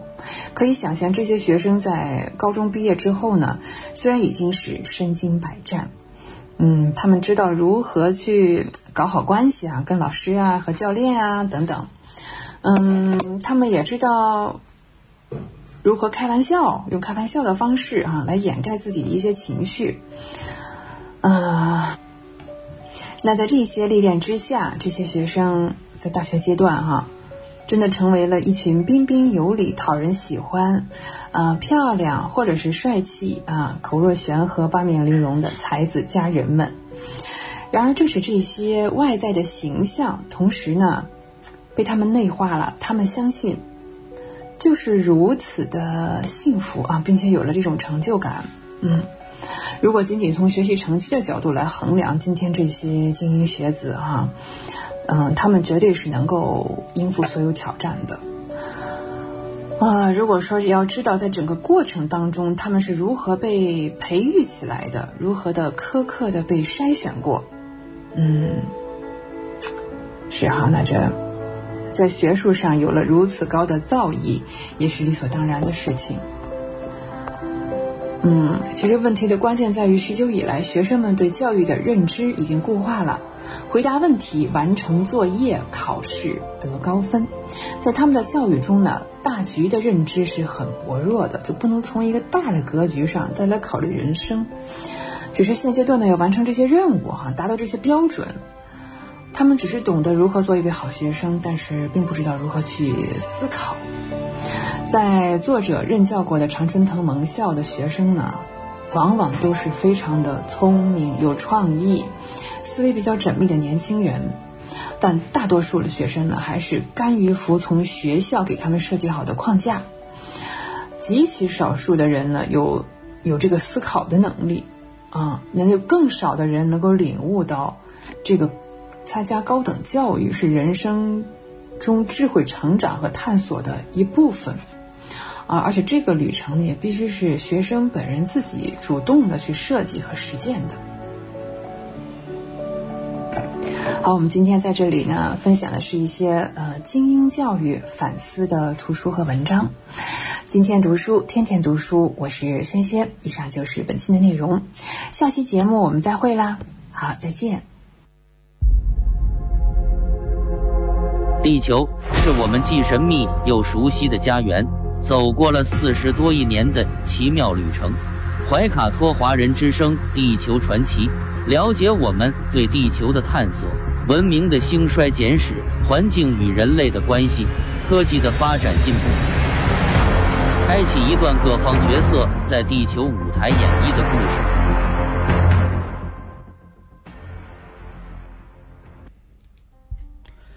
亲爱的听众朋友们，大家好。新西兰星期一的晚上，感谢您继续守候怀卡托华人之声，我是主持人建成，我是主持人阿福。那很多怀卡托华人之声的老朋友都记得每周一晚上东方传奇这个栏目和大家讨论了来自古老东方的一些风土人情和传统习俗，那迄今已经陪伴大家走过2个年头了。从2021年开始，怀卡托华人之声有一个新的改版，将原有的东方传奇升级为地球传奇。从此您不但可以了解中国5000年的历史进程中宝贵的非物质文化遗产，还包括了重大的地质、地理演化事件、文明的兴衰、人类科技的发展与对未来的畅想。那今晚在直播间陪伴您的主播是阿福和建成，希望怀卡托华人之声的听众朋友们继续支持我们的节目，期待您的关注。那我们今天要和听众朋友们一起来了解一下世界海洋日。联合国于第63届联合国大会上将每年的6月8日确定为世界海洋日。联合国秘书长潘基文就此发表的致辞时指出，人类活动正在使海洋世界付出可怕的代价，个人和团体都有义务保护海洋环境，认真管理海洋资源。那2009年，联合国将首个世界海洋日的主题确定为我们的海洋，我们的责任，并将其日期调整到6月8号。2017年，世界海洋日的主题是我们的海洋，我们的未来。2021年6月8日是第13个世界海洋日。2021年世界海洋日的主题是保护海洋生物多样性，人与自然和谐共生。2008年12月5号，第63届联合国大会通过第111号决议，决定自2009年起，每年的6月8号日为世界海洋日。早在1992年，加拿大就已经在当年的里约热内卢联合国环境与发展会议上发出这一提议。每年都有一些国家在这一天举办与保护海洋环境有关的非官方纪念活动，但直至2009年，联合国才正式确立其为官方纪念日。2009年是联合国首次正式确定的世界海洋日。联合国希望世界各国都能借此机会关注人类赖以生存的海洋，体味海洋自身所蕴含的丰富价值，同时也审视全球性污染和鱼类资源过度消耗等问题给海洋环境和海洋生物带来的不利影响。09年世界海洋日的主题为我们的海洋，我们的责任。世界上有很多海洋国家和地区都有自己的海洋日，如欧盟的海洋日为5月20号，日本则将7月份的第3个星期一确定为海之日。联合国环境开发署和海洋保护协会共同发布了一份有关海洋环境现状的报告。报告说，尽管国际社会和一些国家正在制止海洋污染的方面付出了不少的努力，但这一问题依然非常严重。人类向海洋排放的污染物正在继续威胁着人们自身的安全与健康，威胁到野生动物的繁衍生息，对海洋设施造成了破坏，并且也令全球各地的沿海地区自然风貌受到侵蚀。那这份报告中说一次性的薄膜塑料袋造成的影响尤为严重，应当在全世界范围之内被禁止或逐渐淘汰。为此，联合国环境开发署署长阿西姆·施泰纳专门向全国各国发出禁止使用一次性薄膜塑料袋的呼吁。报告指出，塑料制品，特别是塑料袋和这种聚酯瓶是最为常见的海洋垃圾。那这些垃圾慢慢的变成越来越小的碎片，被海洋生物所吞食，其有毒成分在有机生物体内不断积累，不仅威胁到这些生物本身，也有可能随之进入食物链，造成更广泛的危害。报告中还指出，海洋垃圾的泛滥反映出人类社会存在一大痼疾，那就是对于自然资源的浪费以及管理不善。减少垃圾数量，改善垃圾管理和回收等措施，配合以经济刺激和惩处措施，将有助于大幅减少海洋垃圾的数量。因此，不论政府或个人都应该对海洋保护和海洋资源的管理予以更多的重视。那此外休闲旅游业对海洋和沿海地区的环境也造成了很大的影响。在地中海一些旅游区，全年 75% 的垃圾是在夏季旅游旺季时产生的。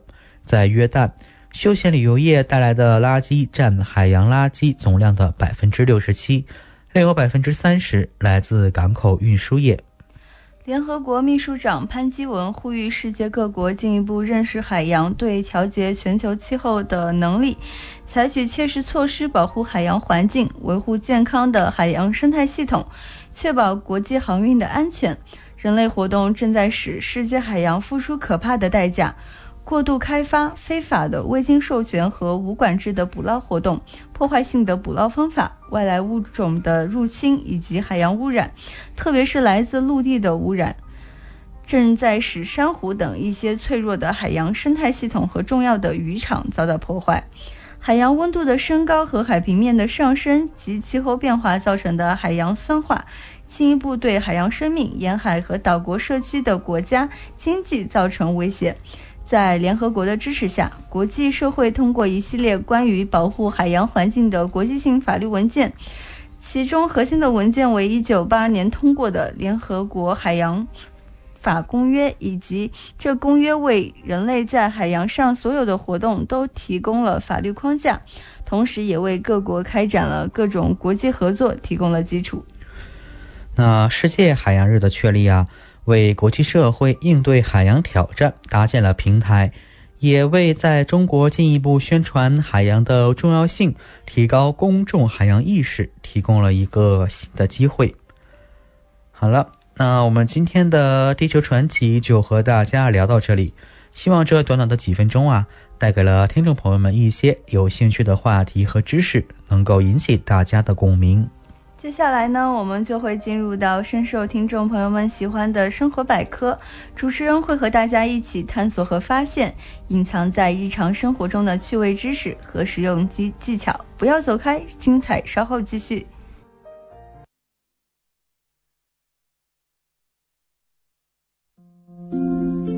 聆听我的声音，精彩您的生活，美妙无处不在。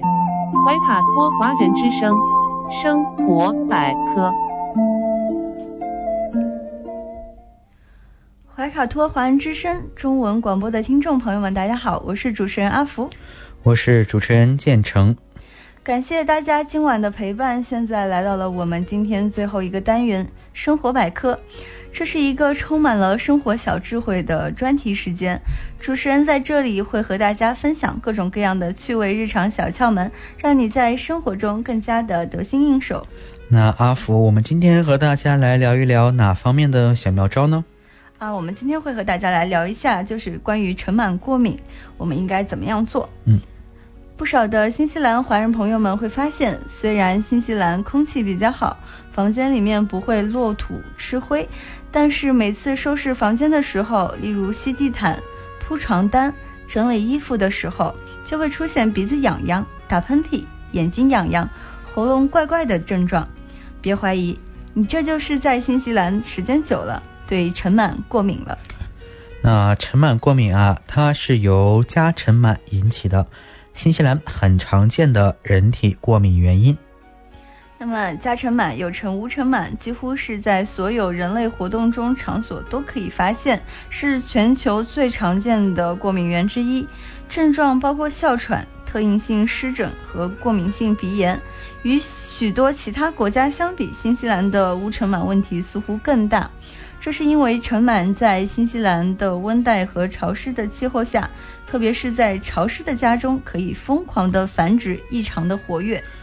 那乌尘螨啊，是微小的寄生虫，它是拥有8足的节肢动物，依靠人类每天脱落的死皮细胞上生活。它们的实质啊，是将这些死皮细胞消化吸收，并转化为微小的灰尘颗粒，这是导致所有问题的空中过敏源。尘螨更喜欢温度在18到24度左右，湿度为75%到80%的环境，而恰巧新西兰就提供了这样的环境，因此乌尘螨等于在新西兰的各个地方都找到了最佳宜居的地方。当湿度下降到50%以下时，它们会死亡，通常在干燥的气候中不会发现。这也就是为什么比如说中国大陆北方地区在冬季人体的也会出现这种干脱皮然后出皮屑，但却是很少有人出现过敏的原因。湿度是家庭内部和外部无尘螨流行的关键因素，而越是环境潮湿的家庭中，无尘螨的浓度越高。可是没有办法，潮湿的房屋在新西兰是一个普遍存在的问题，尤其是在冬季，屋内的湿度经常能够达到80%到90%。由于尘螨喜欢人类的死皮细胞，所以啊，你觉得最干净的枕头、床垫上，以及你觉得不太干净的地毯和布艺家具中，都会经常发现尘螨颗粒。当你在地毯上行走或吸尘，坐在布艺家具上或更换卧具、铺床单、叠被子、弄枕头的时候，尘螨们就会被带起来漂浮空中。等待一段时间，尘螨们又会慢慢的落下，重新聚集在地毯、床单、枕套、被套之上。越是人睡过的潮湿的卧具，尘螨也就越多。尘螨是新西兰最常见的过敏源的来源，尤其是在沿海地区，因为空气湿度更高嘛。尘螨的过敏患病率与长期暴露于过敏源有关。随着对尘螨过敏源暴露的增加，过敏的发展累积增加。一些研究表明，以每克粉尘2微克过敏源的水平，过敏症将开始发展，患者变得敏感。每克尘粉中大于10微克尘螨过敏源的时候，过敏患者就会出现症状。那另一项对儿童尘螨源过敏作用的研究说，那婴儿的第1年其敏感度低，但孩子长到3岁的时候呢，抵抗力增加，对尘螨浓度的忍受可以提升到接近 2%。 有证据表明，对室内尘螨敏感的儿童可能会继续发展为哮喘，所以建议将尘螨过敏的主要防治重点放在预防婴儿过敏方面。有许多公共卫生战略可以提高新西兰的住房标准，包括房屋隔热层和冬季供暖设施的使用。现在新西兰针对房东和新房的法规要求更高的标准，以确保健康的房屋。希望随着时间的流逝，与住房状况不佳相关的呼吸道疾病和其他疾病，以及引起过敏性鼻炎、特应性湿疹或者哮喘的尘螨过敏将大大减少。那对于污尘螨过敏的症状通常是全年发生的，尤其在接触卧具的夜间通常会加重症状。但是当患者未暴露于尘螨浓度高的环境时，症状可能会消失。比如说在办公室或者学校，亦或者是开放的室外空间，污尘螨的浓度就会大大降低，过敏症状也就消失了。那么该如何判断你是对污尘螨过敏呢？那么它的症状又是什么呢？我们给大家提供了以下几个方面。第一是鼻子阻塞，然后鼻黏膜充血导致鼻塞。第二，瘙痒通常是在鼻子、嘴、眼睛、喉咙与皮肤发生。第三点是眼睑浮肿。第四，您可能会经常的打喷嚏。第五，哮喘、咳嗽和呼吸困难等情况的发生。第六，湿疹、炎症性皮肤病等病情加重。好了，那时间过得飞快，今天我们的生活百科也要告一段落了。希望我们今天的分享让大家感受到了日常生活方面的乐趣。感谢您的收听。时间来到了新西兰时间8点58分，星期一的晚上，我们和大家聊一聊本周的天气情况。那本周2到周5还是以晴好天气为主，那周2明天会有降雨，那最高平均温度是17摄氏度，最低平均温度10摄氏度。请阿福和我们介绍一下周末的天气情况吧。好的，周末我这边看到是最高温度周六是18摄氏度，那么最低温度是11摄氏度，那整天都会是阴天。那么星期天呢会有降雨，星期天的最高温度是18摄氏度，最低摄氏度是11摄氏度。好了，那今晚黄金时段的中文播音如白驹过隙，又到了该跟大家说再见的时候了。虽然我们无法阻挡时间的流逝，但是我们可以主宰自己的心情。希望我们能够通过空中电波给您一份美丽的心情。那今晚主播建成、阿福，感谢您对于怀卡托华安之声的支持与关注。通过中新华媒公众号和中新时报官网收听电台的听众，可以继续收听我们24小时播出的中文节目。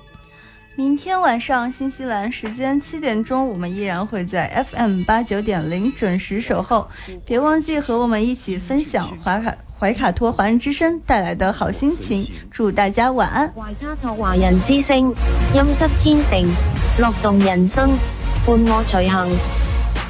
You are listening to Waikato Chinese Voices. Follow our radio, share the world. 您正在收听的是 FM 89.0怀卡托华人之声广播电台节目，我们在新西兰为您播音。For more episodes, use the accessmedia.nz app for iOS and Android devices, or subscribe to this podcast via Spotify, iHeartRadio, or Apple Podcasts. This Free FM podcast was brought to you with support from New Zealand On Air.